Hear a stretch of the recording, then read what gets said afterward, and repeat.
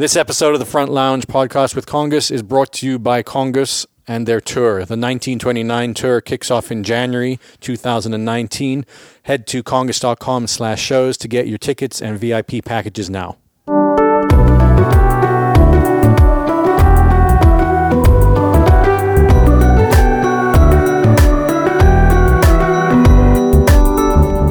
Hey everybody, welcome back to the Front Lounge. This is episode, what is it?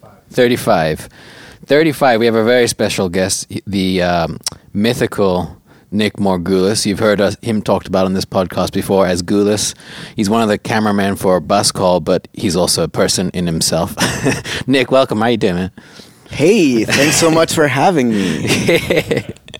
That's the most official I've ever heard you sound. We were in the studio today, and you're also on a shoot today here in LA. And I was going to text you to like send me over a cheat sheet of all your greatest hits of your credits and stuff like that, but I didn't have time. So tell us what you've done. You've worked on a lot of stuff. Like you most recently worked on a series with Justin Long, right, in Florida. Justin Long, correct? Yeah. No, but yeah. Okay, cool. Nick Morgulis, the filmmaker? What have I done? So, really interested in documentaries, so I've done several feature-length documentaries. One that is in post now. I spent 5 years following a single dad with a teenage nonverbal autistic son. That's a very exciting documentary that is coming out in the next few months. With a lot of time put into that. Yeah, Where's it coming out? Not sure yet, but we've been sort of shopping it Okay. around, and all the big names that you've heard of are interested. So that's exciting, after spending so much time. So like Daily Motion. Daily Motion, Funny or Die, Live Leak. Daily Mail. But recently, so always loved documentaries. Recently, it's sort of the celebrity name projects that I've done. Did a web series with Justin Long called The Real Stephen Blatt. That premiered on Funny or Die, had, 5-10 million views on it. Then it was on Amazon Prime. That's Justin Long playing like a social media fame obsessed Like an teenager. influencer, right? Yeah. What's that? An influencer? An influencer, yeah. It's like this nerdy 14-year-old gets an iPhone for Christmas and immediately becomes, a piece of shit little kid, divorces from his parents, buys a Maserati. I think I followed him on Instagram, or the character on Instagram. Yeah. It was pretty funny because he'd also update his Instagram. He still does it a lot. He still loves that character, and it was a lot of fun working with him and his brother Christian Long. They're like a duo. Huh. So we did from that project. I did produced a pilot for a TV show that he sold to Sony's TV division. It was about sort of an Anthony Weiner style politician who gets disgraced. What does that mean? Anthony Weiner A Weiner style politician. What is that? You don't know what that means. So Anthony Weiner's a New York politician. No, I know. I know Anthony Weiner, but I want to know what you meant by like a guy who takes photos of his dick and tweets them. No. Not going to get into it. But long story short, he gets in a lot of trouble. Someone films a cell phone video of him saying the wrong thing out of context. All hell breaks loose. He's in his home, throwing up on himself, eating pizza, drinking vodka, yelling at the mailman. Then he... This sounds like a documentary, not a sitcom. This is still Justin Long? This is still Justin Long, yeah. Long Story Short would be a great name for a series. Long story short, I've got to call him. But and then he just cut us in. And then he tries to become the mayor of his hometown in Connecticut. Huh. So that was cool. Got to work with him 2 times. Is it kind of Veep-ish? Is it kind of like, Veep is just... Yes, it's like Veep, a sinking ship. The whole show is just a perpetual... Maybe like Parks and Rec, too. It's like small town government sort of thing. Is this a TV show? It's a TV show. So how many episodes? It never got made. Oh. But he sold it to him. I mean, you hear this a lot, like, where people sell pilots or they sell scripts, and like the obstacle to going from a pilot or a script to a finished series is so enormous, isn't it? Of course, yeah. I think people get interested in it, and then they've got their own timetables, they've got their own schedules, they've got their own writers, their own sort of, goals, and they're trying to sort of put your project into their mold, which might not necessarily be what you want. I remember Luc Besson was trying to fund Fifth Element.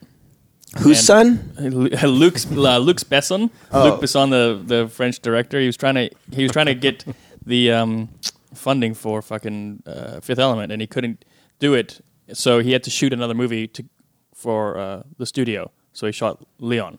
Well, he wrote it in 30 days and shot it. Leon the Professional? Yeah. Wow, that's a classic. Yeah, I know. He did it, and this was... But if you watch it now, it's really weird, right? It's creepy. Well, it was even weirder. It was like the script was way worse. Yeah. There's a lot of people that seem to do that, like just do the money projects and for the projects they actually want to do. But then there's a lot of people that don't do that; they just do the shitty movies. Well, like Ethan Hawke every now and then he does a weird movie that just looks really crap, and you can almost see it. Like he's like, oh, he needs to raise. Yeah, he's even bunch said of money. that in an interview. He's like, he said at one point, he's like, I'm just sick of running around with a gun. Yeah, well, Sofia Coppola made a movie with him a few years ago that was like his breakout movie. It's like, where's Ethan Hawke been? The one where he's like in an LA hotel with his daughter, who's he's like a celebrity that never sees. A his really daughter. good example of it. Have you seen this Netflix show that just came out, the Kaminsky Method, with Michael Douglas and Alan Arkin? I started watching it. The guy, it's really good actually, and the guy who wrote it wrote The Big Bang Theory. The Big Bang Theory. Yeah, which is fucking terrible. But back to Ethan Hawke. He's done... I've got 3 Ethan Hawke things real quick. In the last year, he's had an amazing movie that he's in called Preach or Something. Yeah.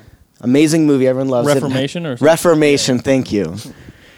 He directed one about a country singer that's like this jailbird guy that never wanted fame but was awesome, then died. Also, people love it. Then I saw him at a PetSmart 2 weeks ago as I was buying fish for my fish tank. And yes, I'm a fan of fish tanks. A fish or Fish. Ethan Hawke? Oh, okay. Yeah.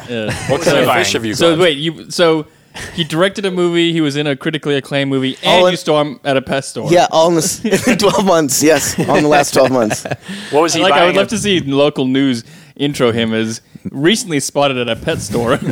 He had a little, sort of mutt dog, which is great. He adopted it. He was with like a teenage guy, maybe a son, maybe someone else, and he was giving the guy notes on his short film, I think. So that's cool. Like where was on this, his day in off. Brooklyn? Brooklyn Petsmart. Yep. No, that's where you're from, right? Yes, I live in Brooklyn, New York. we skipped over everything about Morgulis and just got straight into Ethan Hawke. But let me quickly sum up the other projects that I've done recently. Yeah. So I'm here in LA right now because I produced a pilot of another TV show called Sweet Jane, directed and written by Dylan McDermott. It's about human trafficking, and the goal is to, shed light on this subject that affects millions of people around the world, and it's probably one of these like sort of old world sort of slavery is the best way to describe it, but it's not better or worse. It is slavery that happens in the modern world, and it happens all around us. And where you live in Los Angeles, where I live in New York, where I went to college in Sarasota, freaking 50,000 people in that town. There's busts all the time for like literally like brothels with people. Ports? What? Is it port related? I have no freaking idea. Maybe because it's close to Miami. I don't know. Mm-hmm. Maybe money. People with money that will pay $500 to. Also, let's talk about this later. We're gonna do a segment called Hot Takes, Deep Cuts. We're gonna talk about philosophy and sort of things that we're thinking about in the world right now. Have you listened to our podcast before? Yes. Not every single one. Okay. And I listened to you took our deep thought segment and you just renamed it for cuts, yeah.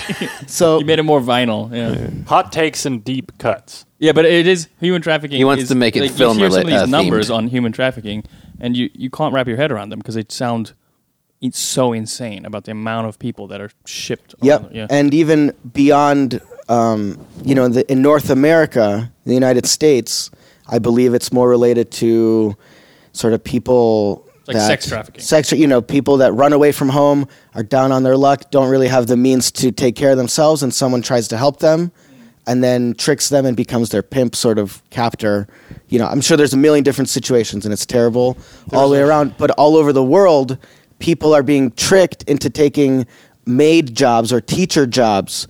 People from Africa are taking jobs in the Middle East, or from Asia taking jobs in the Middle East to be, maids or whatever, and then turn into victims. Yeah, they take their passports away. Yeah. We were just talking about this morning, completely unrelated to you, because I always see these signs, and I think I've brought up in the podcast before, like driving under the 101 freeway here, and it's absolutely shitty underpass covered in like trash and just shit. And there's always these signs in handwritten like paint that says, learn real estate, $25,000 a month. And it's like people advertising $25,000 a month is a good job in like basically in shit written on the wall.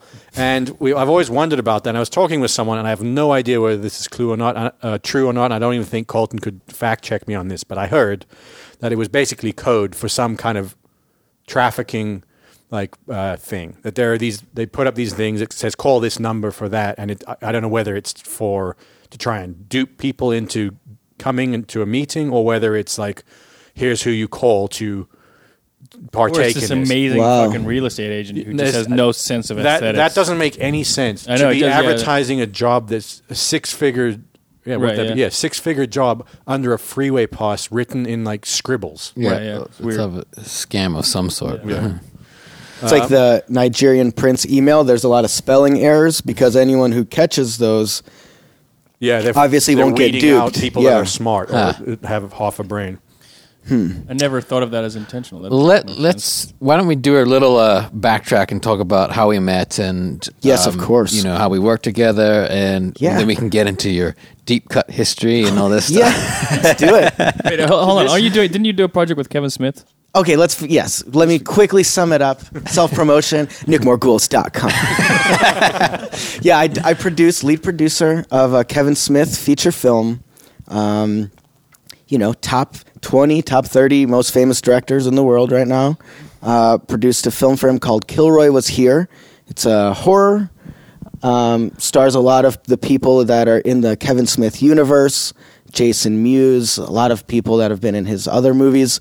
And it's about, a Vietnam veteran who was sent to a mental institution, burned alive in a fire, and then a demon jumped in his body, and now he terrorizes Sarasota, Florida, while also protecting children. So wait, how did this project? Two questions. First part, was this before or after he had his heart attack, Kevin Smith? Before and after. Oh. Kevin Smith is a busy guy, and we filmed this movie over 3 different periods, 1 week at a time.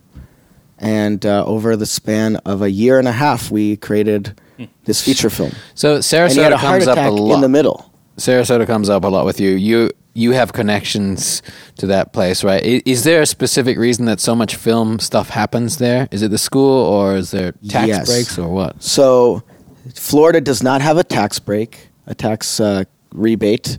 Like Georgia and Louisiana and other states that have great incentives to bring work there. Think about it. If you're going to invest $1 million in a movie, and if you're going to get 20% back, you're going to get $200,000 back if you do your movie in Georgia compared to Florida, right. Or something else, or Kentucky. I saw a bunch of actors and writers and stuff were trying to boycott Georgia because of some local politician who got elected. Wow. And they're saying we're not going to shoot movies there. And I was like, what? I didn't. At first, I was like, who's threatening this random state with not shooting a movie? And I didn't realize this is tax incentives. Yes. So Ringling College of Art and Design in the small town of Sarasota, Florida, which is actually founded pretty much by John Ringling, the circus baron. He created one of the first monopolies. He bought up with his brothers all of the other circuses. So let's go back in time. There was no entertainment. There's no theaters. I don't even know if radio exists. People are born and die within freaking 20 miles of their rural town, but as long as they live near a train track, the circus can go there. And rural people all over America, the circus was the freaking coolest thing that happens their whole lives. So circus is a huge commodity, huge commerce, buys up every freaking circus. Ringling Brothers, Barnum and Bailey, but Barnum and Bailey and Ringling would buy up other small circuses and then just they would just disappear. They would just dissolve them. So John Ringling builds a huge mansion in Sarasota, Florida, builds a museum to house his works of art. He was the richest man in the world in like 1915. He owns like the value of the work in this museum on his property is valued over $1 billion if it was sold. So he creates this community, gets all of his friends from New York to go down there, builds all the roads, all the electricity, all the infrastructure as this coastal resort town, builds this school for all the wives of the wealthy businessman to take up art. And 100 years later, this is like a cutting-edge, technologically advanced art school. Every year, Disney and DreamWorks hires a lot of the computer animators. And I was very lucky enough, back to your question, to be of the second graduating class when the school decided to start a film department. So I went to college there 2008, 2012. And, since then, the college has grown a lot. Do they still have the elephant beating 101? No, it's a non-circus school. That's a funny question. No. But yeah, so this college is awesome. They've invested a lot of money in gear. They built a 20,000 square foot soundstage, and just 3 days ago had the ribbon cutting of a state-of-the-art post facility, which will do all audio, all music, all editing, color correction, and also they had this great thing going on where they would bring in celebrities to do Q&As at the college, and that happened a lot while I was a student. Looks great on paper. Students are always interacting with celebrities, and then this very intelligent, cool guy named David Shapiro had an idea to start doing projects with these celebrities. So that's when we did the first Dylan McDermott project and the Justin Long project, and me being sort of the, star alumni, I was immediately tasked to DP and produce these projects, and DP stands for Director of Photography. I see you looking at me, Colton. So this is the one podcast I feel like we really needed cameras, because Gulis has so much physical subtlety and I'm winking. Subtle I'm using my eyebrows a lot. So much physical comedy and like subtle physical comedy that it's you'd have to see it to kind of get. Well, I was going to say, we've talked about you on the podcast several times. Wow. Some of it's kind of positive, trashing you. Some of it's negative. but most of it, the most common thing to come up is the people who got to know you either by being with you or by watching your footage came to think that you were one of the funniest people they'd ever met or known. And I was hoping over the course of this podcast that the audience would find that too. But it's like an acquired taste. Not an acquired taste. It takes a little getting used to. And this is where I think we should go back to how we met and stuff. But anyway, so to Dylan's point, his hand gestures and his face and everything is like telling a totally different story than his audio. So this really, you just have to imagine. Colton, he did a lot of the dailies for. Yes, I heard. Going through like all of the footage and marking and making notes and stuff. And what did you say recently? You're like, I think Gulis is probably like the funniest person I've never met. Yeah, that's accurate. Definitely. You're competing with Mo too. Oh. So flashback to whatever, like 2014 maybe. We had just kind of started to make some waves. Come With Me Now was going up the charts at radio, and we had all these tours being booked, and it was like our next 9 months of our life was kind of set out, overnight. And we were putting our crew together. It was the first time we were getting on a bus, and I think at that time, my now wife, Rachel, was living in New York, and her roommate was a girl called Brisa, who was good friends with your now wife. So anyway, everybody knew we were looking for a videographer, that we wanted to capture stuff on the road. Brisa's like, hey, you should meet Nick. He's always wanted to go on the road with a band. You sent your reel. Cool. We met. We hung out in New York that one night, and I shit you not, there was not one joke made. You didn't crack one smile. You were like so serious. We ended up working together. Then like 5 days into tour, 6 days into tour, the real Nick starts to come out. Well, I realized I was, I was already in. You couldn't fire me. Like the first 48 hours, it's like, oh man, He's a serious. He's serious. Yeah. When I first met Nick, it was backstage he came to Kimmel or some taping that we did. I don't know. Seth Meyers, something like that. And Jesse said, "This is Nick. He's going to be coming out with us because you'd met him before. You'd met through your mutual friends." And I just remember distinctly thinking like, this is not necessarily going to work. He doesn't seem to like talk, or he's fell asleep. You fell asleep in the green room. Well, in the middle of Sarah was talking to somebody or something like that, or Brisa or one of them, and you were sitting on the couch next to them, and they were obviously saying something incredibly boring because you just passed out. Oh, well, I think it's because I was working at a bar that I worked at 5 p.m. till 6 a.m. Yeah. And this was probably at like 1 p.m. where I was seeing you guys. I've heard multiple stories of you falling asleep at events where you shouldn't be. I think I have something your called hours were all flipped. Dark room narcolepsy. Like if it's dark and quiet, I just get sleepy. It's like womb syndrome. I don't know. We have womb on that the European tour. We have you were really into like Gran Turismo, right? Not Gran Turismo. Is that the name of it? What's the racing game? Yeah, I have a funny story about that, actually. Yeah. No, we have video of you playing the game and falling asleep in the middle of your run. And like we're all waiting to play. We were taking turns playing, Yeah, that's fun. Yeah. You fell asleep right in the middle of it. And then me playing, yeah. Yeah, but it's because you guys stayed up until 6 a.m. playing video games. That's what rock and roll is. Yeah. I cut together a 2-minute film of like just highlights of Nick talking about Gran Turismo. I learned more about cars on that tour from you talking about video game cars than I've ever known. But the crazy thing that I found remarkable was not that he was into playing the game, because everyone on that tour played that game like kind of crazy, like obsessively. But Nick would spend half the time like kitting out the car. Like it was more about and it wouldn't be the fast cars. I'd be kitting out like a 1980s hatchback, with 100 horsepower. Wait, so that's another thing, because you are obsessed with cars. You really like cars. Yeah, I really like basketball. I really like cars. Why do you like? What got you into cars? I mean, it's like a feat of like machinery, right? You've got an engine connected to wheels. We're like literally like driving little rockets around, and it's so easy to drive. You would think that it'd be more difficult for us to drive a car, but it's so intuitive. Yeah, just like going fast, I guess. My dad taught me how to drive when I was like 10. He'd pretty much always let me drive home once we got off the main road. Mm-hmm. So from like 10 to 16, I was just waiting to get a driver's license. And then that sounds like a cold case just got solved. And then I bought a bunch of cars. Like from 16 to 18, I had owned 6 cars. I would buy cars and sell them, and I had a lot of cool. I had a drift car. I had a Honda Civic. That I did some stuff too. But the weird thing that you were like, that must have been, when did Tokyo Drift come out? Was that the third Fast and the Furious with the different guy, the guy from Sling Blade? Yeah, Nick for Speed. Nick Chicago for Speed? Drift. Yeah.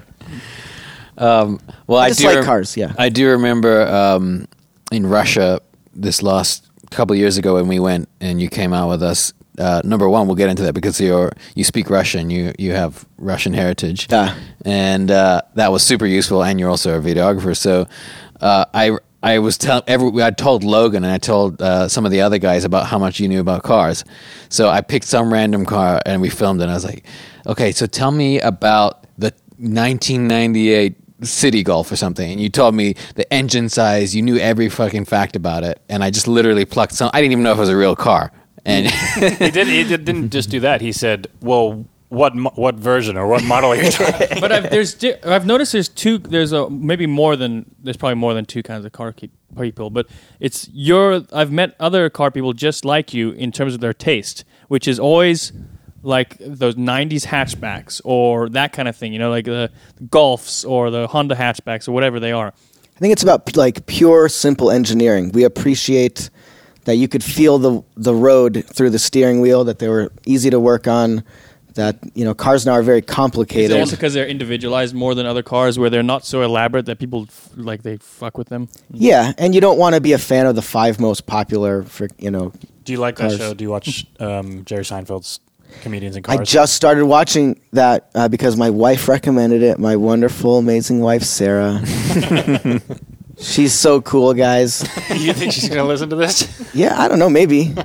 But she works for a company called New York City Children's Theater.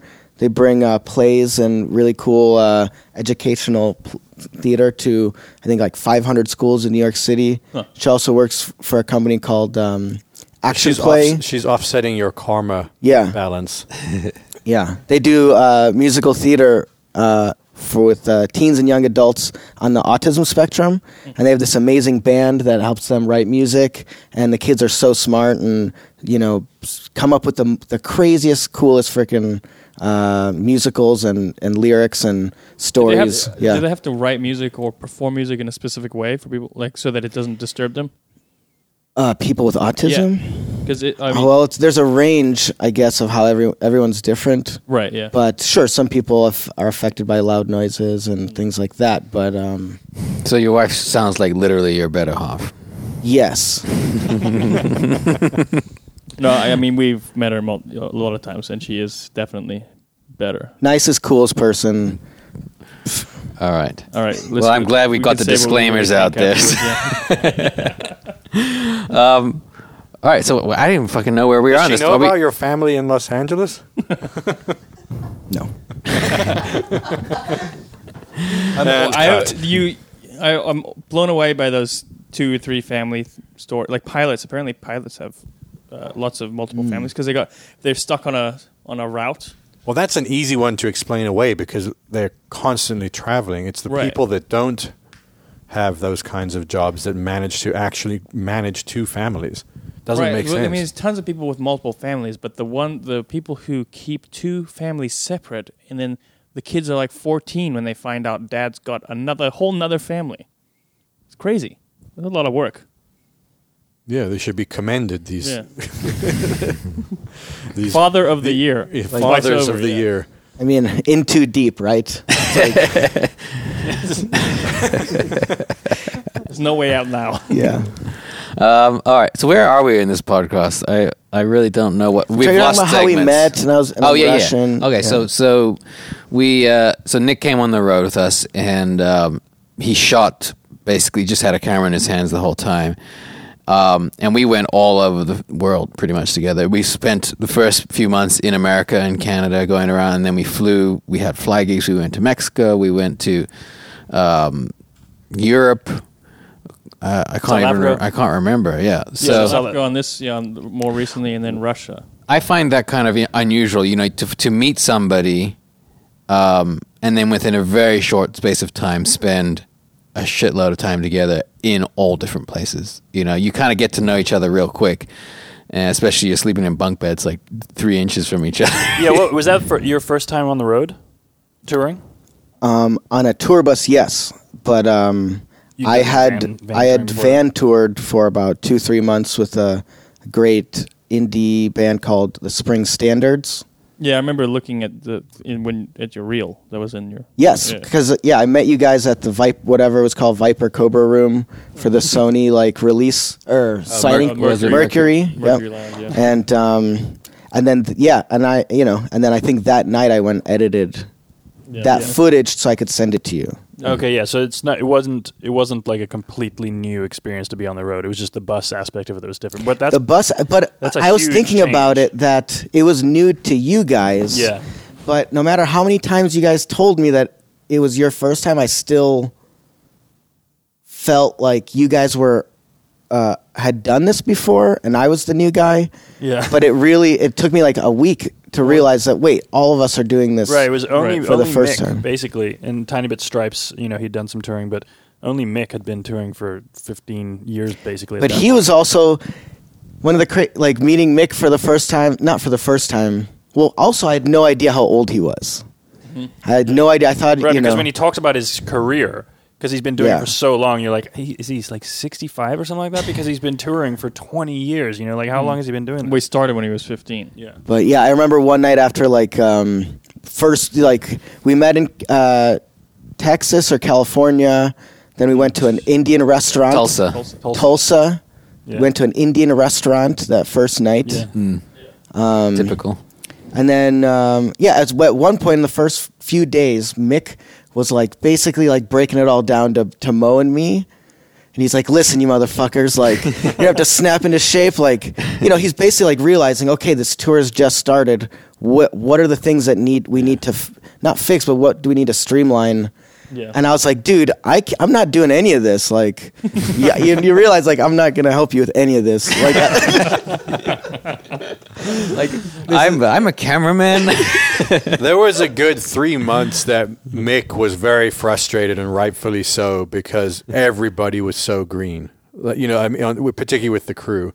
And it took a while for him to understand why we knew Mo was so important to the crew. Like, his initial thought was like, why don't we just hire people that know what they're doing? Like, I don't need to be training these people. Now, obviously, Mick and Mo are great friends, and he understands how important Mo is, because it's not just about like how do you plug in a guitar. Like, it's more about the psychology and the friendship of it. But yeah, I would just remember sometimes Mick going like, "Fucking hell, these." Everyone was green. We had Mo, hadn't toured. Derek, doing merch, had never been on tour before. Like, it was his first time doing merch. Chris is like played in a couple bands. That was about it. But Danny had to tell me to put on autofocus when I was taking photos. I was like, no, I like using manual. He's like, but they're all out of focus. That's a famous line of yours, is to after the show come up and say, I probably got 500 great photos, maybe 100 amazing photos, and probably like 30 or 40 just works of art. And then we'd go through them and we'd be like, all right, we got 1 or 2 good ones here we're going to use. The time we almost killed you. Remind me. The first time we almost killed you was we played Corona Capital Festival in Mexico City. Okay. And it is still to this day, other than maybe Lollapalooza Brazil, the best show we've ever played in terms of crowd reaction. Yeah. And there's these epic moments that we managed to find or salvage, because it would get to like the big chorus. We were shooting a music video for I Want to Know, and so we wanted the show captured, especially on that song, so that we could pull from different shows and cut together a live music video. So I just want to set the scene for that show a little bit to cut you some slack, because remember we did 4 shows in 4 days in 4 different states or countries. So it was like fly gig, no days off. Yeah. No sleep. Yeah, so we've played in Riverside, then we played in Fresno, then we flew to Mexico, then we flew to Austin, literally getting on a plane without sleeping in a bed, really. So we arrived in Mexico that morning, and we were playing in a couple hours. Everyone was fucking wiped out. No one could even open their eyes. And we get on stage, and it was the most amazing crowd you could imagine, and everyone's hair stood on end. Like, everyone is like got so amped, and we had this amazing show. We came off stage, and then it's like, did you get that? And you're like, I hope I took the lens cap off, Oh yeah. No, but the crowd went into the horizon. Like, it literally, the crowd just went into a blurry thing that just ended on the horizon. I couldn't see. It's like the video game rendering stopped. So fast forward like 3 months to editing the video, and we have this memory of this show, and we're like, Mexico City's gonna be fucking amazing. And we start looking at the footage, and we start to realize, holy shit, he was as amped by the crowd as we were. And you didn't stay on one shot for more than like 3 seconds. You were like racing around the stage. Like, I gotta get this angle. I gotta get this angle. I got this angle. But the time in between the shots is you can't use. Yeah. So I mean, it worked out fine. But at the time, I was like, fuck. I needed 2 more seconds on that shot. I think what it was is that was like the first show I feel like that we played where everyone actually saw a totally changed crowd, a totally different scenario and situation that we've ever been in. Because we were playing little clubs, we were playing little I had seen big venues. crowds at like summer festivals, but they weren't losing their shit for you, the second that you came out. You're kind of playing to a lot of cold crowds, and then all of a sudden this thing comes along and everyone's just, what the fuck is happening? Yeah. That was the first time. Sorry. That was the craziest travel of ever, I think. Those 4 days. Yeah. We even considered flying flying private because we couldn't make one of the things, and it actually made sense financially to go private for one leg. Man, we could have got one of those fucking Instagram pics. You know? Yeah, Walking off a private jet with. it doesn't You can actually. Photoshop that. Yeah, if It's you just want. like a small seat. If you hit Much cheaper. If you hit the lottery, I'd much rather fly first class on a proper plane. Like you have to. A lot of times when people fly private, it's actually just a really tiny, small little thing, like a cramped thing, just to say it's private. Keep downplaying it, Joe. It's not like I'd hate to fly It's like private. a televangelist. Yeah. Well, I don't even like the plane, but I just can't be attacked because my fingers are so sensitive. And You see, if Jesus didn't want me to spread my word as quickly as possible around the world, I wouldn't need a private plane. What we should do is we should start photoshopping us in front of private jets, like over, and make it an Instagram series, and only our podcast listeners will know that it's fake. So have you been on tour since then? Or since, what was it, Russia that we were in? like with another band? Yeah, or no. in between, did you go on any other tours? No. It's like, I'm never doing that again. Yeah. I mean, I don't, it would, if someone, like another band for some reason asked me, like, I don't know. I mean, yeah, I would do like a short stint Yeah. if it was enough money, but honestly, yeah, like what was other, the- You yeah. don't want to get, you don't want jealousy to creep up in this monogamous relationship. I mean, you guys are pretty nice, and like I feel like other bands were not nice to their videographers. So I think I lucked out, right? Yeah, maybe. I don't know. I know that I don't really know any other videographers. I know Young the Giant, when they had their guy out, David, he was super nice, and they all were good friends. But Yeah, I think but it's there is- rare. There is like a separation between. Yeah, there's- everyone always, especially when they get to a stage, there's this separation in their minds and their egos of band and crew, or director and crew, or whatever. I'm sure it probably exists on film sets too, where it's like crew and is lower class citizens in some people's mind. Yeah. I mean, I love music. I love bands. Bands are literally walking pop culture. So I think I'm interested in culture, and we'll definitely do want to keep doing things with, music videos, documentaries, things like that. But tour videographer, if that's the question, yeah. Maybe if it was like, I don't know. You're thinking of a number. $100 million. I was thinking of the band, but I can't even think of the band. No. Holographic Tupac. You got any? Standout memories? You want? For Like, yeah. No, okay. So I mean, yeah, a lot of. That's what I should have been writing down, right, before this is funny memories. Well, we used to have a segment called Member Berries, or now it's called Yeah. Remember When, but we. I mean, I had a lot of fun times with Mo. Mo's a great soul. He's an old soul, right? Yeah, you guys discovered that you're probably brothers. Yeah, we're both Eastern European, Ashkenazi Jews mixed with everything else in Europe. Yeah, is Probably. it your family? My do you have family some is family from Ukrainian. Latvia or from What? Lithuania? Is that where Mo's family? Morgulis is a Lithuanian last name. Yeah. Mo's grandfather, Yeah. who passed away while we were on tour, was Lithuanian. Yeah, you guys. I mean, look, yeah. you're not unique in thinking Mo's your brother, because everyone that meets him thinks that. But Yeah. you guys did actually really. We were supposed really to be in a click. rap group called frickin' Jellycat, and I just remembered that, and I'm like so disappointed that we never. Jellycat. Why was it called Jellycat? Well, maybe you guys can do a one-night show. You can't talk about it. I don't know. I don't remember. When we play Yeah, go Bowery ahead. Ballroom in New York, we can do a one night only reunion or After party. first and Yeah. last final show of Jellycat. But it can only be the beats that I played while I was doing number 2 in public bathrooms. I was wondering if you wanted to bring that up. So now you can Okay. tell this story. So this is one memory. When we were opening for One Republic in Europe, we were playing all these arenas, and so all the dressing rooms were kind of sports locker rooms. So everything, all the bathrooms, everything was styled like a locker room. So 10 guys or whatever, band and crew in these locker rooms. Everything's there. They bring, you got food, you got your rider, and all the bathrooms and all the showers and everything. So for like the longest time, Gulis was really uncomfortable going for number 2 with like basically you're in earshot of the rest of the crew. So he would play hip hop songs on his iPhone every time he went to the toilet. But I only had like 20 that I had downloaded off of a website, and they're all like. So anytime you start weird. hearing hip hop, we're like, oh, Goose is taking a shit. And at that point, I think we'd already come up with the term 250.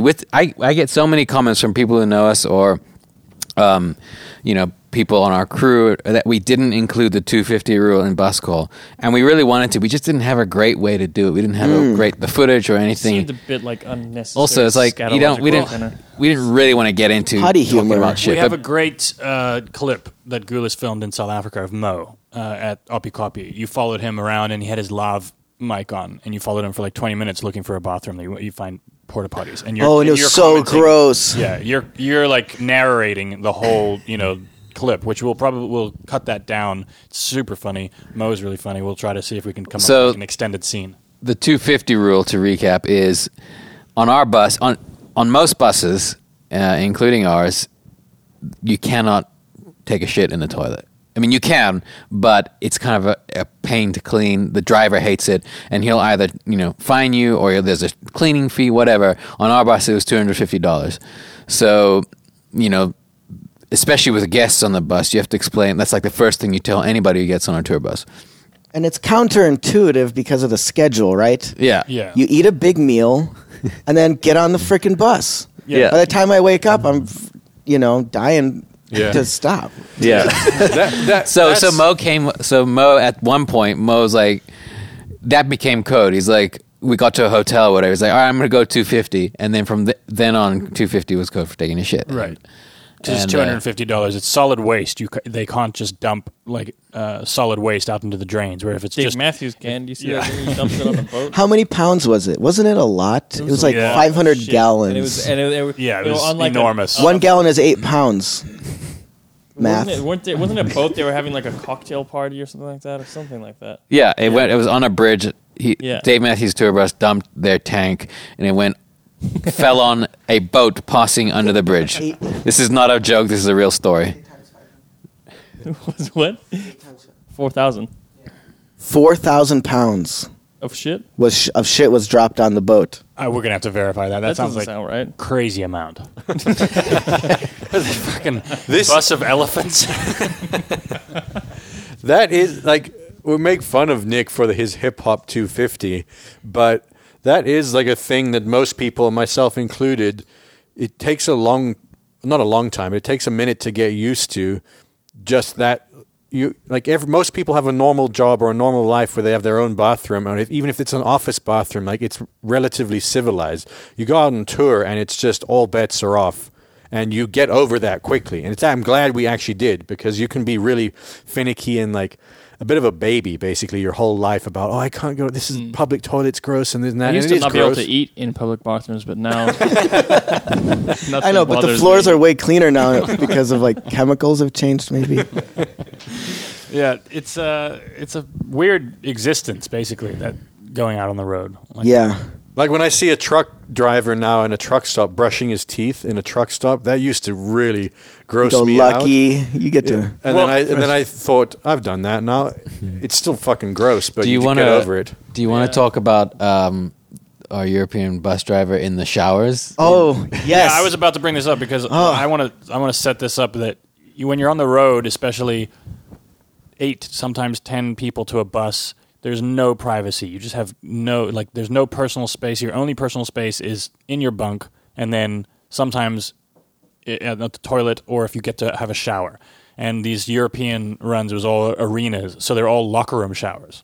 And that's your only time. So we'd have like a schedule where, okay, I'm going to go have a shower, one person at a time. It's like your 5-10 minutes of the day that you get to yourself. You just want to have a fucking shower and not have to look or talk or, be around anyone else. And Morgulis, you can take it from here. Do we need to set up Bjorn, though? Yeah.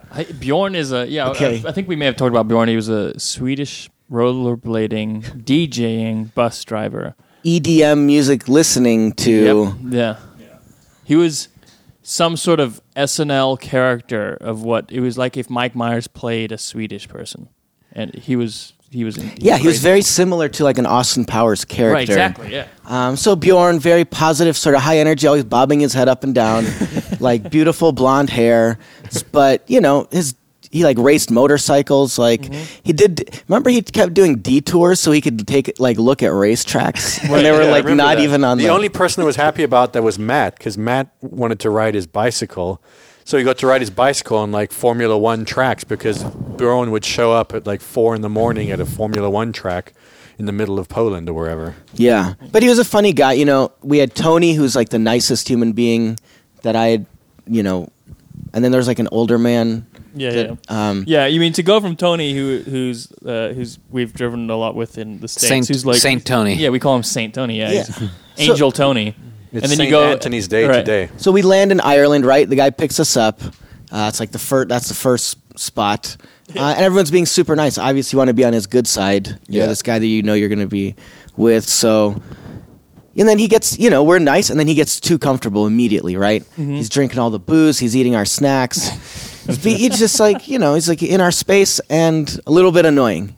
Yeah. And can we do the accent? I think Scandinavian is the one accent that you can still do without getting in trouble, right? Oh yeah, nobody cares. A little bit. I don't even. Yours is not a Scandinavian accent. Yours, but in my mind, when I think of Bjorn saying something, I speak in my mind in the way. Oh, hey guys, like you guys. Oh, I saw you left all this booze in the kitchen, so I drank it.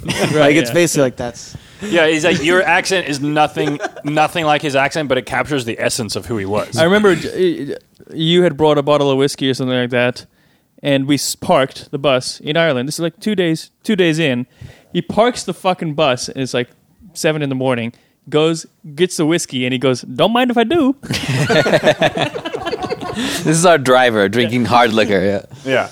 Wait, so like... He let me drive the bus once, and then I told Mo, and he said, "Do not fucking tell the guys, because they will be so freaking pissed at you that you even did it." He let you drive the fucking bus? In a big parking lot. He let me drive like 100 feet. On it? No. But even still, that's fucking crazy. Yeah. Wait. So the shower. So yeah, get to the shower. Basically to set it up again. Okay, so I'm in the shower. I'm in like a soccer stadium shower. I'm by myself. It's like 100 showers. There's 100 showers. Yes, exactly. It's like it's the commercial where there's a million urinals and the guy does the same thing. And he's like, "Hey." He's like so close to me, and I'm turned away from him, and he goes, "Hey, did you ever see the commercial?" And he starts describing a freaking Swedish commercial that I've definitely never seen. It's in the Swedish language for a Swedish product. Right. Hey, have you ever seen the commercial where the guy is wearing a suit on the top, and then below he's naked? And then he keeps pointing at his at his feet, crotch. Yeah. I don't even remember the story.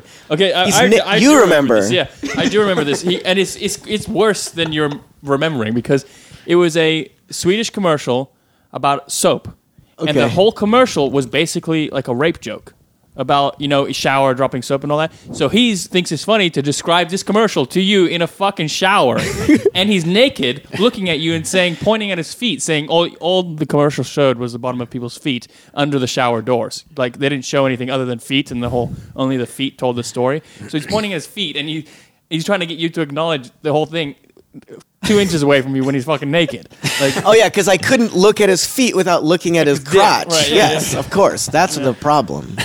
So that was the first time that on tour I think someone really lost it on someone else, because it wasn't that made you lose it. It was finally I got mad at him. Everything built up to this point where he he moved your shit or something like that on the bus. Like he kept on moving people's stuff.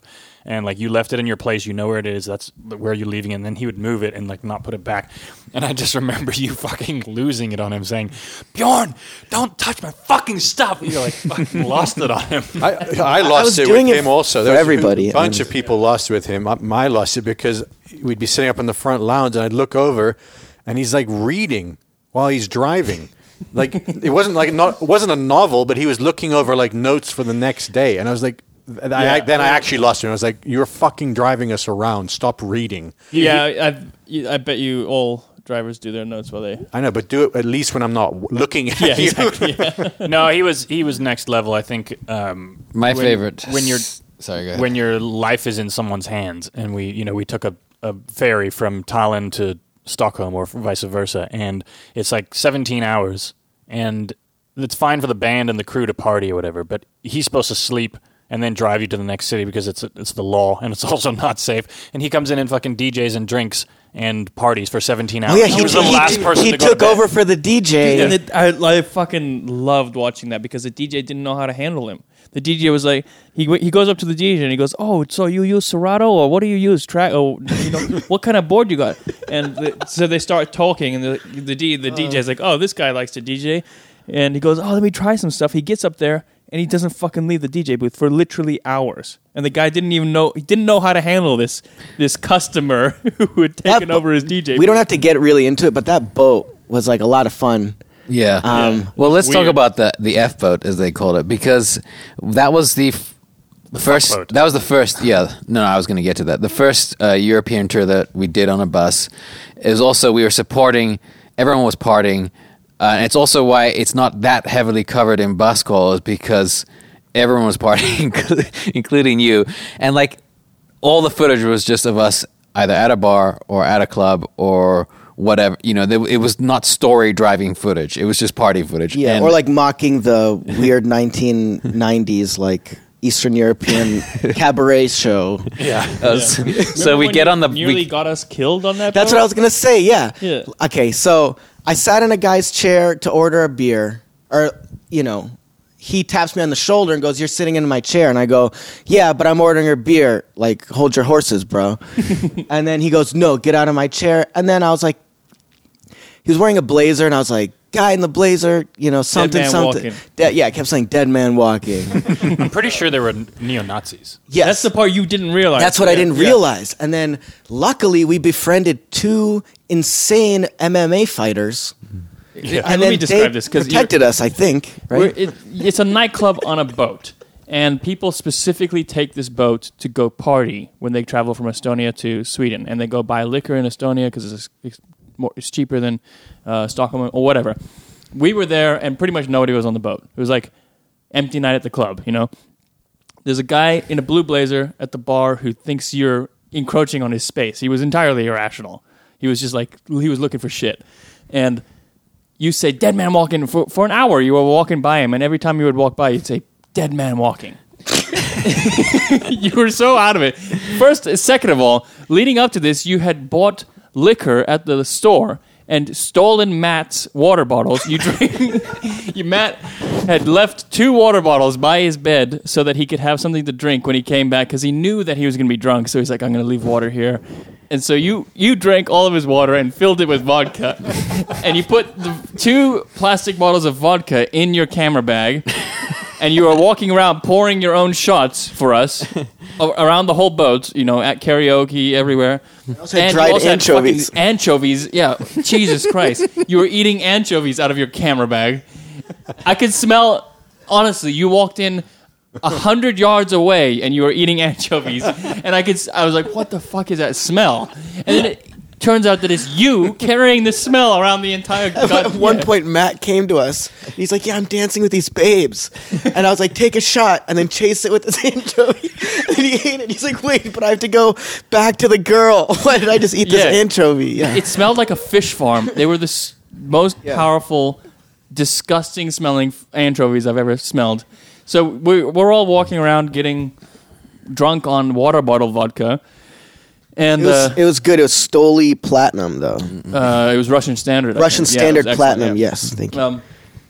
So finally, we learned that the guy in the blue blazer is friends with a skinhead, as in a literal skinhead. The guy had, a gold grill and a bunch of fucking freaky tattoos and a shaved head, and he was an Estonian criminal, which we only learned from the Estonian fighters we met, who happened to like us. I was for once the responsible one in this situation, and I felt like I was sticking around so Gulis didn't get thrown off a boat. Well, I was sticking around watching both of you, like as the older brother, and I wanted to go to bed like for 3 hours, but I was like, I should probably hang out and see what's going on because Nick kept like egging on this dude who was clearly a fucking Yeah, criminal. you didn't realize the blue blazer guy and the skinhead were compadres. So we're talking to the Estonian fighters, and they're getting drunk before they have to fight the next day. We're like, aren't you worried about this? And they're like, no, we'll just go to the sauna and we'll sort it out. They go, you're gonna get brain damage, dude. You're gonna be dehydrated and get punched in the head. But anyway, luckily they liked us, and they kept saying, don't worry about the skinhead. He's just an Estonian criminal.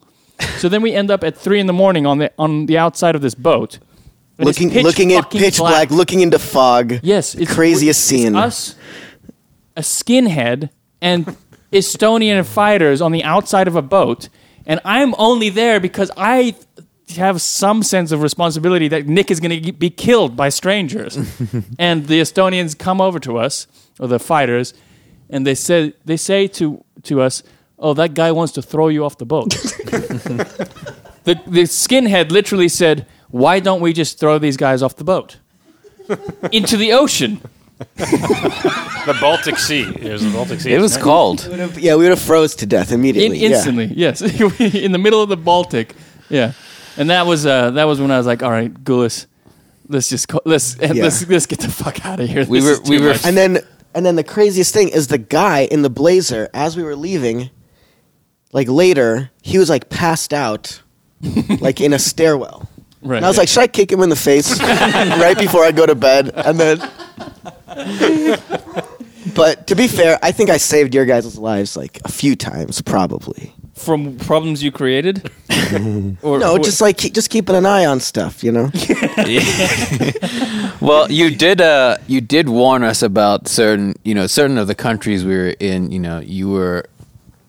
you were kind of more aware because you had spent time there, some of those countries you'd spent time there and you were more aware of the pitfalls, and the dodgy parts of town and stuff like that. Oh, so, yeah, like different traps that they set up. Little scams. The funny thing though is that's what's weird about Europe is you do always find a lot more kind of petty crime that you have to be more aware of when you're a tourist, and pickpockets and that kind of thing, but you never feel the same kind of, like, there's just neighborhoods in America, like when we've played certain festivals or that like where you don't even consider just walking out anywhere. Or then obviously South America and South Africa, it's a different story, but like Europe never feels that threatening ever. It might just be obliviousness, I'm sure. No, it's not just that. I mean, sure, we probably are oblivious to some of the neighborhoods, but I mean, there's an absolute fraction of violent crime compared to America. Europe saves it all up, and then they let all their violence out in a world war every so often. Yeah. I love when Germany talks about how violent Americans are. Really, guys? But back to tour things, right? Like tour life? Is that what we're talking? Yeah. Tour life, hashtag. Well, we talk about those days kind of, as a bittersweet thing, the glory days of touring, because our responsibility was so much less. We had this idea of what tour life was because we had a hit song. We were getting all these offers, support slots. Things were going great, and it's only going up, And I'm kind of glad in retrospect, just for the sake of Bus Call, that things did go down because it made for a much better documentary series. But it was like this hazy period where we all kind of just vaguely remember it. You remember the feelings that you had. You have specific memories, but every show just kind of went by in a blur, and it was weird. But at the same time, we got so many good memories out of it. We had fun, and then we came back and started doing headline tours and cranking the next album, and that's when the real work began, because we didn't have time to fucking party as much.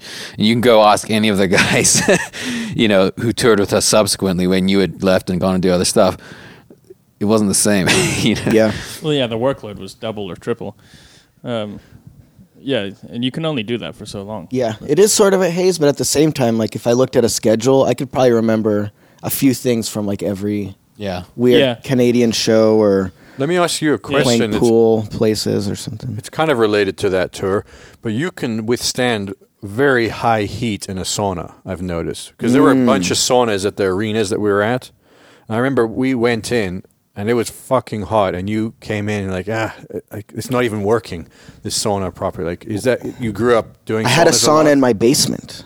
My dad built a sauna in our basement from when I was 5 years old till I was 18, So explain to me. Ice bath and jump in the snow. Right. Yeah. Yeah. Explain your heritage. Okay, so my parents are both from Kiev, Ukraine.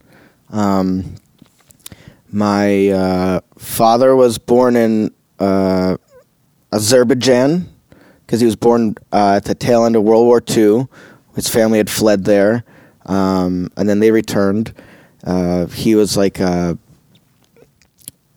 journalist. He had won basically like the Pulitzer Prize as like a 16-year-old and was like this sort of young literary celebrity, but then got in trouble for things that he was writing and had like a week to leave the Soviet Union. They said, like, if you're not gone in a week, you're getting arrested. Was he writing kind of poems for a newspaper? They wrote a poem that like looked just like, socialist propaganda, but if you like only read the last word of every sentence, it was like, this motherfucker eats shit, or not specifically. It was like way more clever than that. And then somebody found out, and then he got in a lot of trouble. So they borrowed money from people who they could. They paid off with a group of other people these Czechoslovakian like a train conductor, and he let all these people go into a train car. And then the train was being shot at by like soldiers as they were crossing the border, and then they kicked everybody out as soon as they crossed the border, and then they basically had to like hitchhike, and they got to Italy, and then since at the time the political climate in Italy, for whatever reason, they wanted my dad to be like a spokesperson to show people why communism was bad, because he had just left. They wanted him to be like a public defector. Yes, exactly. So they basically rented them a house for like 3 months, and they lived there for 3 months while they got their paperwork together to move to New York. Parents moved to New York in 1979 with my 5-year-old sister and my mom pregnant with my brother. They spent the next 10 years living in New York. My dad was in publishing and translating, and then they moved to Chicago, where I was born. Grew up in Chicago. Always spoke Russian at home, and my mom is a teacher, so always learned a lot about history, traveling, literature from my dad. Did they speak any other languages? Me? No, did they? My dad, I think he's fluent in Ukrainian. He probably speaks like 20 words in like 10 languages, probably. Mm-hmm. You're fluent in Russian. You're actually more than fluent. You're basically native in Russian. Yes, but I have an accent. So everybody there's like, what mountain range is this like hillbilly from? They're like, where are you from? And I'm like, what won't get me beat up, right? Florida. What do you say? What do you say when they ask where you're from? I mean, it's different. One time I tried to lie to a guy and it didn't work. He just kept asking more and more follow-up questions. But usually I just say, from the United States, and then deal with the consequences. So that's your parents escaped Soviet Russia. Yeah. That's crazy. And do you mind talking about your grandfather? Like the story that I told you? Yeah. Oh, sure. So my grandmother became pregnant with my father, and then like a few weeks later met the man that she married. So she didn't tell him because he went to fight in World War II like a month after that. So she met this awesome guy. They fell in love, hung out for a month, got married. Then he went off to World War II, and then my dad was born, and her husband never found out that it wasn't his son. And he was injured a lot in World War II, and so he wasn't even thinking about the timeline being a month or two off. And his last name was actually, my real grandfather's last name is Gala Pupin. Gala Pupin. And so my grandmother only told my dad after her husband passed away. No, I'm sorry. This is not what I meant. Oh, I meant the okay. The other one, my mom's dad. Oh, right. Yes. So he was in the Navy and had busted soldiers, I think, like stealing or like raping like a villager or someone. So reported them, and what they did is to get back hid a Bible in his bag and then reported him, and then he got like a 20-year sentence in the gulags. And later, when my mom was in her early 20s, she was riding a train with someone for a very long time, and they were chatting, and she found out that man was in the gulag with her father, like 30 years before. She had never met him, so he died before. She was old enough to. Yeah, but they sent them to go. The gulag, you're 300-400 miles away from civilization. There's a lot of great books. One I would recommend is One Day in the Life of Ivan Denisovich Shukov. It's maybe 100 pages long. It's just like a one-day description of, wearing paper shoes and eating like moldy black bread and, busting up rocks. Isn't Solzhenitsyn, right? Solzhenitsyn, yeah. For kind of exposing. Yeah, and then, he's got a 100-page book and then like this... like a 4,000-page book. So let me just clarify. So your mom's dad, those guys hid a Bible in his bag and reported him. Yes. And he went to the gulag for having a Bible for 20 years. And he's saying he died before your mom. So so my mom never met him because he, was on leave or something when he, conceived my mom. Okay. And then went back to the military. But so they would take these guys out into the woods and just leave them there all day. The guards would, because there's nowhere to run. So they just leave them, bring them in the morning, come back at night, and they're just chopping trees all day. The guards got drunk and never came back, so they all froze to death. And that one guy that she met was in his bunk with him. So he remembers the guy, told her the story. So she actually what are the chances of actually finding out that information? It's like 1 in a million that she would actually find out. That's crazy. This is like what they call the Road of Bones in Siberia, right? It was built by prisoners in the gulags, and it was called the Road of Bones, because or as legend would have it, there were so many people that just died.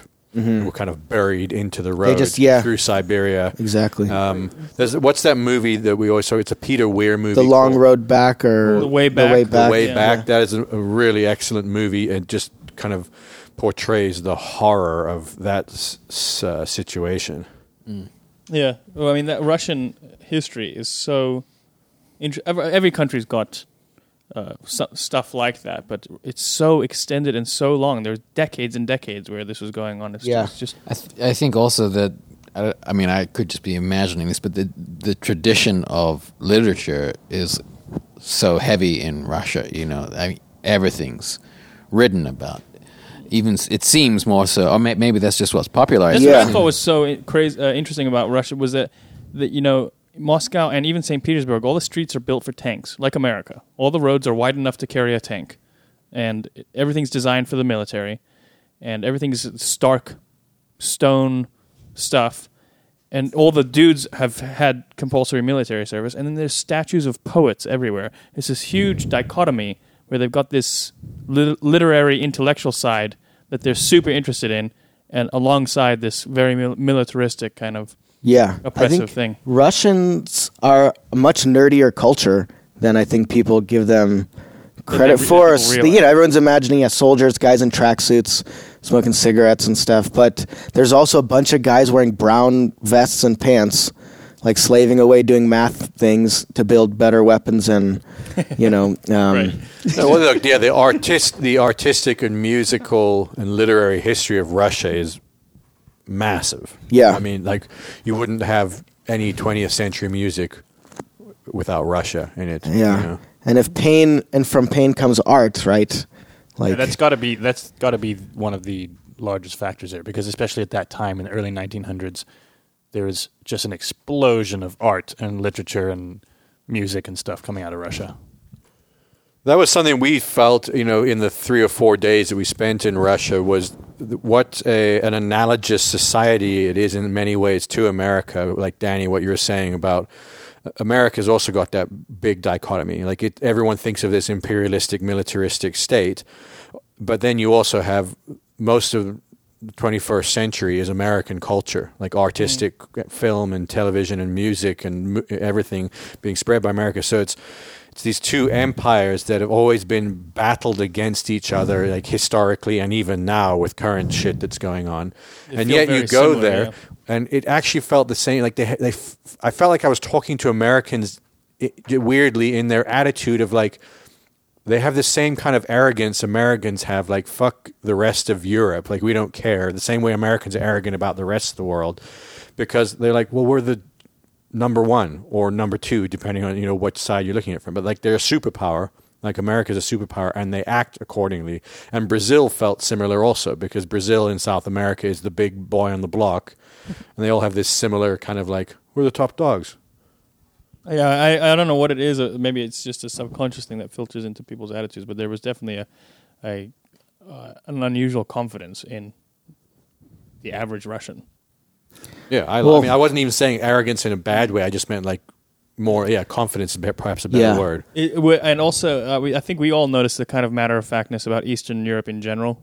Maybe you can confirm my beliefs, but remember when we arrived in Poland. Or wait, fuck! I don't think you were with us. No, you were.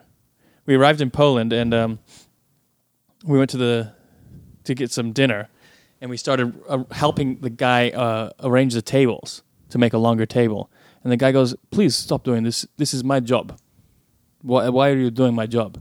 And he said it. He was entirely serious. He's like, "Why?"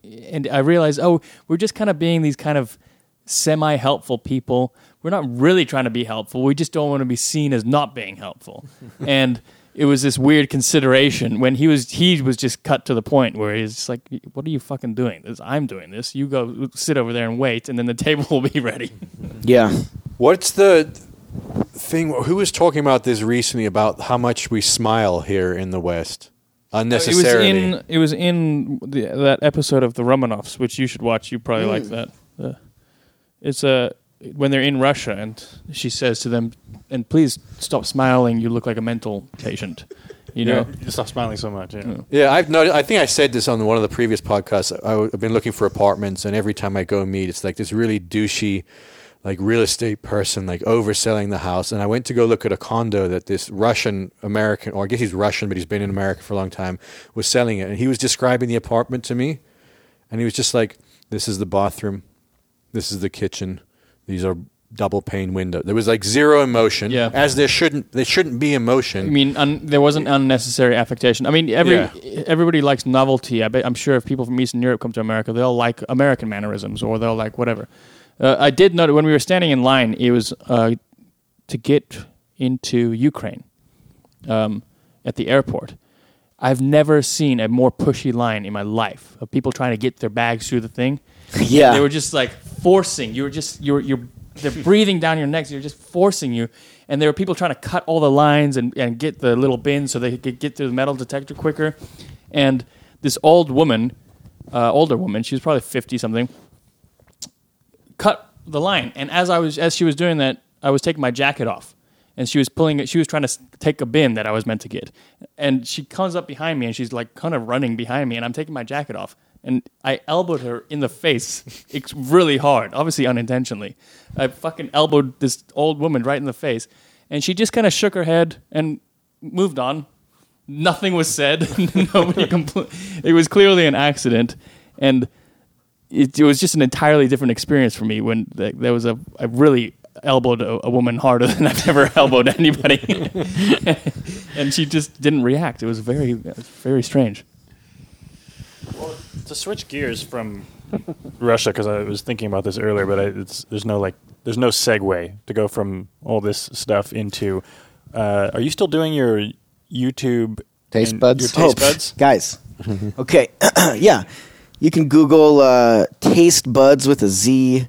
This is maybe my favorite thing that you've done. Yeah, if you're trying to Google it, Google taste buds with a Z, 2 words. Then my last name Morgulis. Then Octopus Foam, because that's the name of one episode. Or maybe go to Nick Morgulis YouTube. But long story short, Taste Buds is released 8 episodes. It's a short form web series. It's about 2 Brooklyn hipsters who love the idea of food. They love eating brunch. They love looking at Instagram. They love Bobby Flay, but they're hobbyists. They don't actually know how to cook food. So just like we could appreciate motorcycles, we can't build a motorcycle. They can't actually cook food. So each episode starts in what's out there, them talking about things that have inspired them, they meeting sailors, talking about seafood, and then they think of this elaborate dish that they're going to prepare. So for deep fried sardines topped with goose caviar and papaya flambe. Some weird combinations and preparation styles. And then montage of them buying products, montage of them quickly cooking, and then they serve black beans every time. Refried black beans. So that's a fun little thing. Grab the black beans with their bare hands and they put it on a bed squish of lettuce. it. Yeah. Squish it. Yeah, I think we'll put a link on our on the podcast page to this, but it's one of the funniest It's just things. edited really well. I like the sound effects. The Foley is great. Yes. Yeah, I think it's hard to describe it, but it's kind of musical in the comedy. It's so choppy and it's done. You guys, what's the other guy's name? Jude Flannelly. Yeah, you guys have this good rhythm together. Yes. I think my favorite episode is the one where you're depressed. Yeah, I like that one too. Wait, the other thing. Do you still have Isis Cry up? Yeah, I think it's. Is that what it's called? Yeah, Isis Cry. If you Google Nick Morgulis Isis Cry, I think you'll find it. Plural eyes. Isis Cry. Isis Cry. Yeah. The idea was a Russian pop star comes to the United States. He writes a song in English to try to relate to his new fans.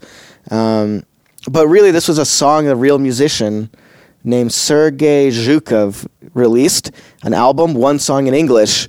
It doesn't really speak English. Like the lyrics are, tears in your eyes, don't want to make me cries. Your mother is still separatus. I feel like a baby helpless.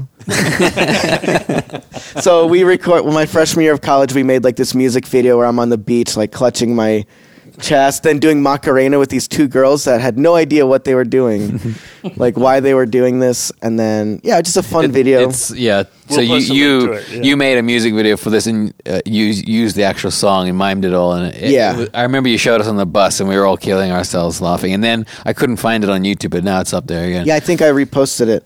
But back to Taste Buds, this great company in New York named Pro Media. There's like a post facility. They funded a pilot episode of Taste Buds. We filmed a 20-minute episode that is being edited, and then we're going to shop it around in January. Also, you explained the kind of premise to me. I thought is Taste Buds in the pilot. You guys are going to go around reviewing restaurants, right? Yes, and now the pilot we actually go to different restaurants. So we go to this one restaurant. We're cooking with the chef in the back. I can show you guys after this. Yeah. Then we go to Central Park with a urban forager, and we sort of get sick of all of his him trying to teach us stuff and go off on our own and eat lake snails and get sick and eat mushrooms and stuff. So is it documentary style? Or yeah, it's high maintenance, but with a host, I guess. I don't know. What's high maintenance? High maintenance HBO show about a weed delivery guy. Yeah, just the visually how it's filmed would look like high maintenance. Yeah, I mean is are the characters? Is everyone aware of the camera? Or yes. We're talking to the camera. Okay. We're talking to the camera where we want to become right. Food celebrities. And then the participation from the actual restaurants, are they fully in on it? Are they partially in on it? Or they? It's who am I thinking of? Who's the guy that really awesome show? Nathan For You. Yes, yeah. They know that they're in on the joke, but they play it straight. Okay. Yeah. Well, that one where he sets up the antique shop. Have you seen that one? Yes. And he gets the guy drunk. Yeah. Yes. Everything is teetering on the edge so he can drop it. Yeah, he puts pizza at the back of the antique. That guy, I don't think he was in on it. Maybe not that guy. Yeah. But it was too weird and too funny.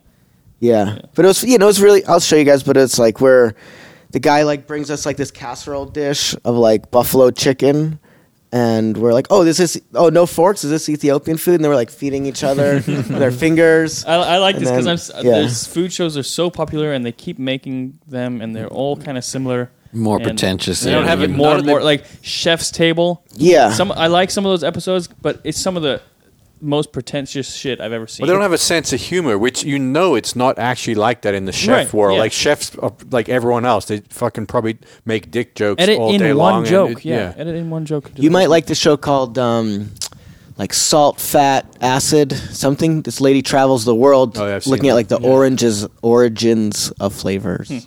Yeah, I mean, is it good? I keep seeing it on my Netflix. I watched half an episode. It was cool, but I wasn't like in love with it. Yeah. But Taste Buds, we're gonna be shopping it. I like Ugly Delicious. I think that's gonna hit. Yeah, Taste Buds. Hit. Yeah, I would watch Taste Buds. I would because you get to watch a food show, and you don't have to watch a food show. It's like you can have your cake and eat it too. Yeah. I've got another show, a kids science show that I've developed. I feel like kids don't know how the world works anymore. No one knows that a cell phone is a computer. Like, I want to do a really funny comedic show that also you learn about the world where parents and kids can watch it together. Mm-hmm. Teach kids about the Earth being flat. It is. So we have like probably 15 minutes left because Joey has to leave. But you said you wanted to do deep cuts and hot takes. Deep cuts, hot takes. Deep cuts, hot takes. Yeah, I feel like this is an opportunity to, one thing I noticed about you guys is your dad's like very intelligent. It's like a philosopher, yogi, something about our dad. Yogi sort of guy, right? Mm-hmm. Well, I feel like when he might listen to this, so tone it down a bit. Oh, okay. No, I'm hoping to get a Christmas present. I live at whatever, but no. So I'm assuming that like when you guys had like, oh, I got pimples or something, he's like, son, I'm not going to pretend. He's going to give you like this elaborate answer, that like probably helped you deal with like little shit in the future. So I feel like by being on tour with you guys, the way you guys approached different sort of problems, or me, I like sort of like a stream of consciousness stuff sometimes, and you guys would put certain thoughts that I have in perspective. It's like, oh, I guess that's another way of thinking about it. So I thought that maybe since we're all in a room, so many wild things going on in this world, so tumultuous. We're not going to talk about politics necessarily, but the world is advancing so fast. Since we've talked, so many technological advancements have happened. Maybe it's an opportunity for us to sort of just reflect on 2018 before it ends and why it's interesting, why it's scary, what the future holds. Yeah, I think that if 2018 is funny because people thought 2017 was the end of what they thought was craziness. Was it because of a lot of celebrities died or something? Well, celebrities are just going to keep dying because there's so many of them. Yeah. I'm aware of thousands of celebrities. It's always the wrong ones, though. So is your question... I guess what are you guys interested is the future? Oh, maybe just some things you guys are like interested in at the moment. You probably have this over romanticized vision of our dad and how he talked to us. It was, because if you meet our dad and he is like that. He's kind of philosophical and that kind of thing. But it's not like we were 12 and we're going to go skateboarding, and then he told us about some. No, do you know what it is about? Because a lot of people say this when they meet our dad, particularly our contemporaries. Like, they're still kids to him. You always feel much younger than people from the generation before you.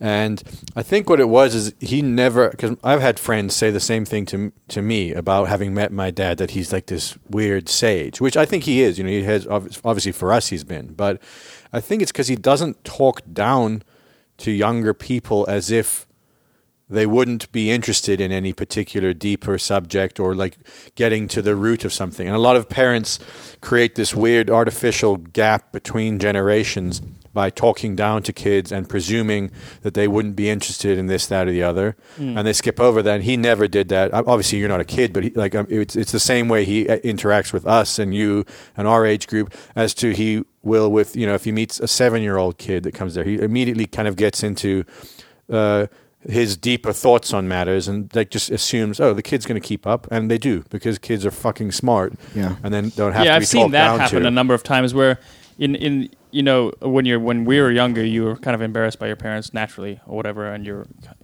seeing and it takes getting older to realize, this is just an involuntary feeling that I have toward my parents, regardless of whether they're being embarrassing or not. Because he would talk to friends or whatever about stuff, and he would get into maybe deeper or whatever subjects. And what I've finally realized, people are desperate to talk about something real, especially with somebody older. Yeah, because they're deprived of that. They're deprived entirely of talking about anything approaching a real emotional matter with somebody who's older. Yeah. They basically talk shit, or the roles that they play. So the parents in general basically underestimate, or not just parents, adults in general, they underestimate what a younger person might be interested in. I think that's more prevalent here in this country than anywhere else we've lived, because in South Africa, at least, the generation gap was much smaller. People of all generations talked and mixed and could talk about stuff. So I think that is interesting that you point that out. And I don't know. I mean, there's only so much small talk. Parents? I met your dad. He seems really... same thing. My dad's like a philosopher, a journalist and a poet, right? Yeah. So Great advice. I think like thousands of people reach out to him all the time for advice. He's like he communicates with thousands of people at a time, hundreds maybe. But I mean, I was just guessing why you guys at least seemed emotionally mature or would talk about certain topics. Have you seen episode 8 of Bus Call? I saw the trailer for it. You guys are cussing at each other. But yeah. Well, real quick, before we go into deep cuts, hot takes. I got really, really sick in London right before we took the channel or the ferry or something. It was the sickest I've ever been in my life, and I was like, nobody really knows. I remember I was stuck in my thing for my bed for so long, just like hoping that someone would come find me because I couldn't get up. When was this? When we left London. Mark was on the bus. Your parents were there. We went to Paris. Yes, and I remember I was on the bottom bunk. I remember rolling out because I heard Mark, and I go, "Mark, help me!" And he was like, "What the fuck?" Like he's like the worst person to get. I was like, "I need water." I think you were the first person to get that. Yes, and then I was super sick in Belgium. Like the next 5 days, sick. I was very sick. But that day, earlier, I remember I saw a bunch of game discs. Like on the table, and for some reason I was like, "Oh, cool! The KONGOS' parents bought us video games." It was freaking Bjorn who bought the video games. Okay, so cue us playing his freaking game, Gran Turismo Forever, and then he'd be like, "Hey, did you guys spend my money? Or, did you guys buy anything in the game?" Like, "Yeah, dude, we bought a bunch of cars and stuff." And the whole time I'm thinking, that's our game. Why the frick is Bjorn playing our game?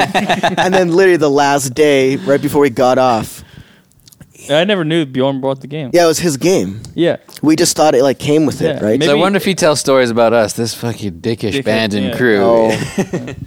But, and then a funny story I was going to ask you guys about, fame and just funny interactions. Danny told me a funny story where you guys played a show maybe in Arizona.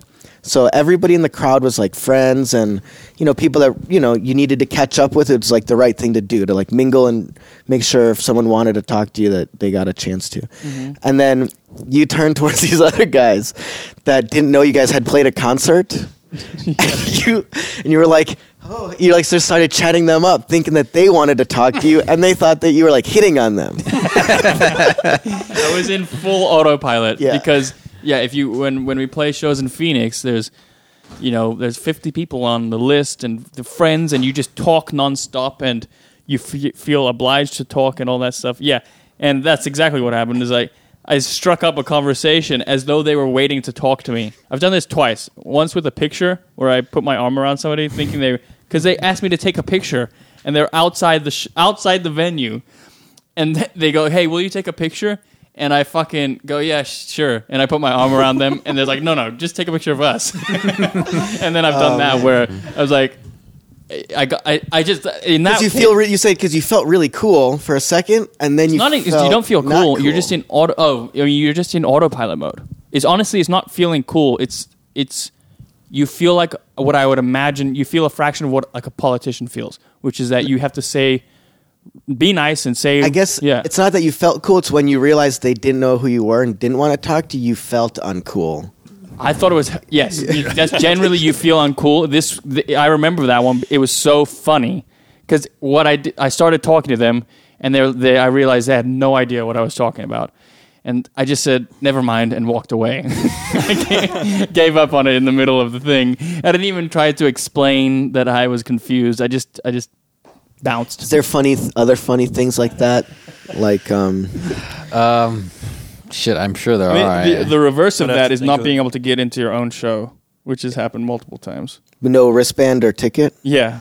And then it is sort of that the autopilot thing is kind of a factor because it's like when you go to a movie, you buy a ticket, and they say enjoy the show, and you go you too, and they're like, no, I'm just a cashier, It's that kind of thing that happens a lot in those situations. I still fuck up handshakes and hugs almost without fail.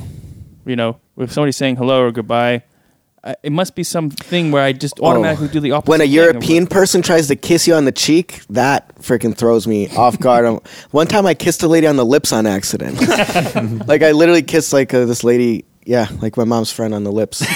Also because they start with different directions. Yeah, like I went left cheek, she went right cheek. Yeah, different cultures do like 2 that was freaking or weird. 3 or 1 or 5 or start. One time I right. slept with my mom's friend by mistake. Yeah, it's called All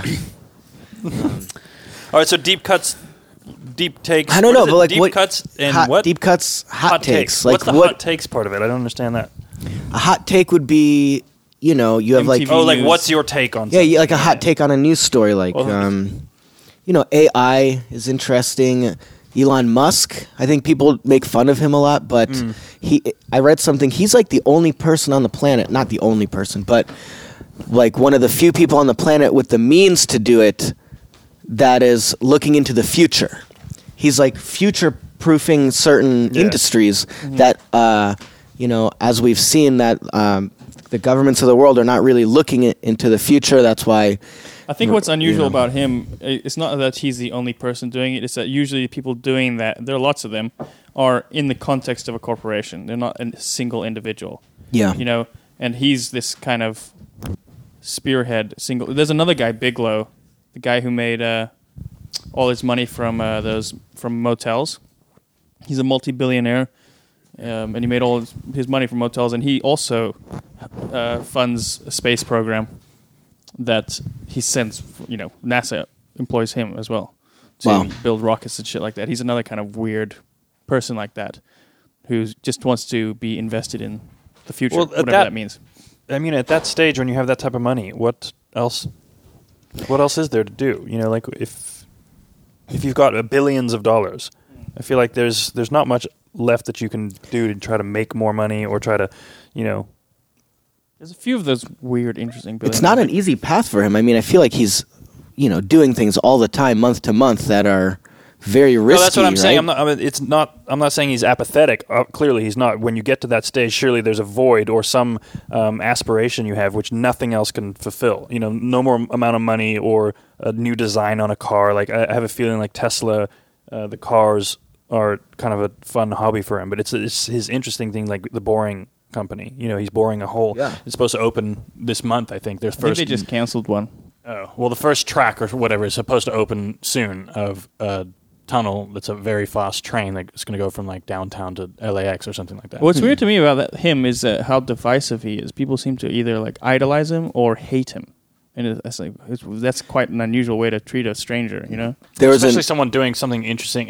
Like you're sitting on your couch eating Doritos, and like you have some fucking opinion about a guy who is changing the world. There's a kind of deep thought not a deep thought, but a thought that I had recently, and it was in relation to this kind of thing where people equate a comment that they make, especially online, with actually doing something, or where somebody's trying to do something. like having awareness Yeah. is a part of the solution. Yeah. Like retweeting something, some problem that's going on. People do that and they feel good about themselves, and spreading awareness is important. It's with certain issues.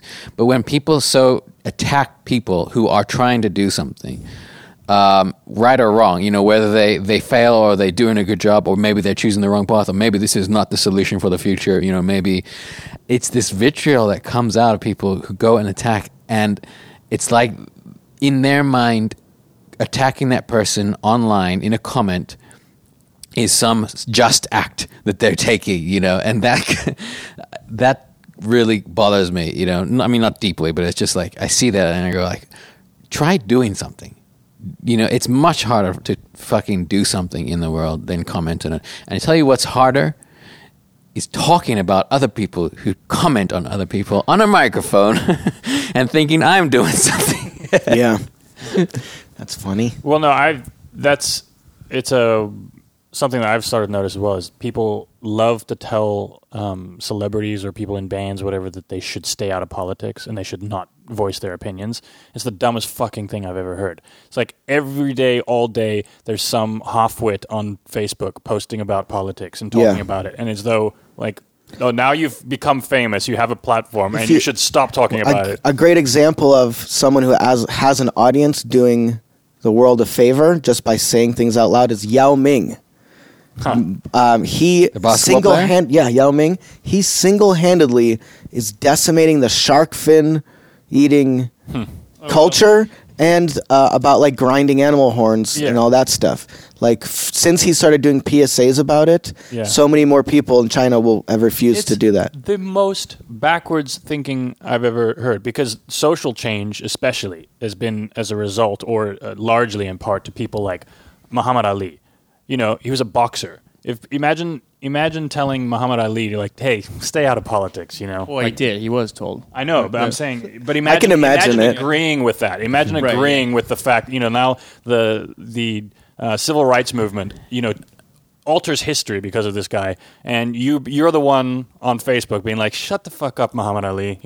I thought did you listen to Rob McElhenney or whatever, the guy from Always Sunny, the creator of Always Sunny, was on Dax Shepard podcast, and they were talking about this exact thing, and I thought he had a good take on it, which is basically he understands this impulse that certain people have to tell celebrities, shut the fuck up, don't do your job and don't talk about this or that, and it's this, there is a line where you cross if you're good at something, or you have a skill or something, and you achieve a certain amount of fame or following from that, and then all of a sudden you switch roles, and now you're just out there bitching at people all day long, telling them what to do and how bad they are. There are celebrities who do that. And in those respects, I'd be like, yeah, go fucking act in a movie and shut the fuck up. That's my attitude.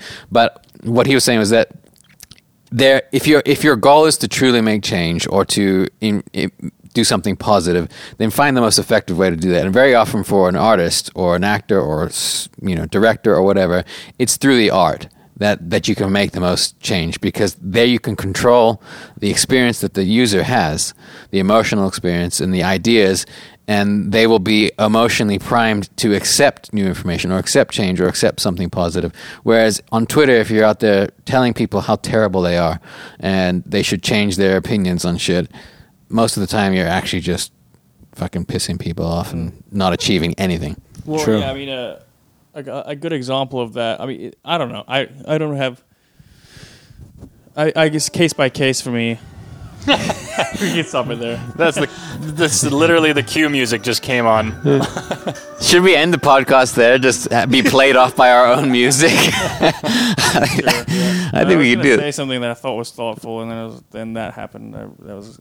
All right. Well, are there any last final thoughts that Nick Morgulis, filmmaker, documentary maker, would like to add?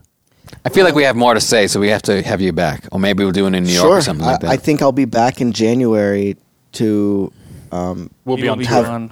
We'll be in New York. Can you get me a ticket to the show in New York? Well, fuck. Now we're on air. What do you want us to say? No. Yeah, we'll get you a ticket to the show. Wait, 2 tickets. Specifically referencing people who don't ask directly for tickets. Wait, say that again. Or have you talked about this? People who just don't ask for tickets. They talk to you about something else, and they're like, "Oh, hey, I see you have a show." I think we've talked about this before. I have acquaintances where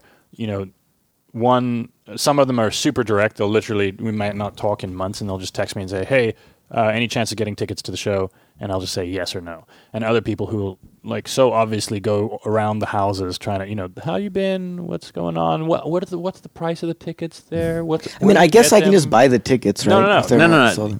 Dude, I think sleeping on the bus with us for months and months qualifies you for a guest list spot. That's a good thing. That's a good lane to take it. You should try now to guilt trip us. I think shooting some of the footage for Bus Call qualifies you for a couple tickets to New York. I thought you were making a joke because you said it so specifically and directly. Like, hey, could I have a ticket? All right. Well, listen, Nick Morgulis, thank you so much for joining us here on the Front Lounge. We will catch up again, and thank you for your work on Bus Call. Oh, thank you. It's been a pleasure. So, listeners, we didn't mention Patreon this time, but if you heard the ads and you don't want to hear them, go to our Patreon page, .com/Kongos and sign up for $2 a month. You can get rid of the ads and see some other cool shit on there that we post once in a while. And you can support Cold's cracker habit. He's running low. Okay, the last thing. Watch Bus Call. Check out our new single, Pay for the Weekend. Buy a ticket to the tour. Do all that shit. Come support us so that we can keep yapping into microphones and calling it work. And then we will throw up a bunch of links on the site of where you can find Gulis and where you can find all this stuff. There'll be a link for Shrek Retold that was released last night. 500,000 views in 24 hours. What is that? What is It's 200 people from all over the internet, artists from all over YouTube, came together, including me, to make a scene-by-scene remake of the original Shrek film. And it's out now. Oh, wow. That's my cool. great friend, the editor of Taste Buds, Grant Dufferin, is the orchestrator of all this.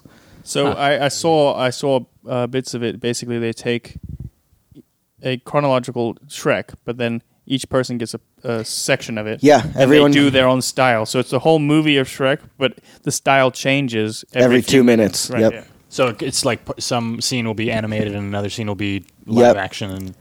And there's some very great animators, people that work on Adult Swim shows, like people that have very strong followings So what on was YouTube. your part? What did you I did a live action, very cinematic style scene. It's the one where Donkey sees that Fiona is actually an ogre at night. Mm-hmm. It's like a pivotal, dramatic, emotional scene. I'd actually forgotten. Okay, the yeah, plot we'll of Shrek throw a until I link watched up to that for sure. Cool. Thank you so much for having me, guys. I think being on tour with you set me up for a lot of great things. And, just really appreciate all the times. Yeah, good times. We have memories galore. We talk about those days. Like, I feel like Colton probably gets annoyed sometimes, or maybe he likes hearing the stories. We talk about 2014, 15 so much. And it's also nice to meet Colton. He's got a beautiful dog. Yeah. Yeah. Very excitable. We need the music. We need the music to play us off again. All right, we will see you guys next week. Thank you. Cheers.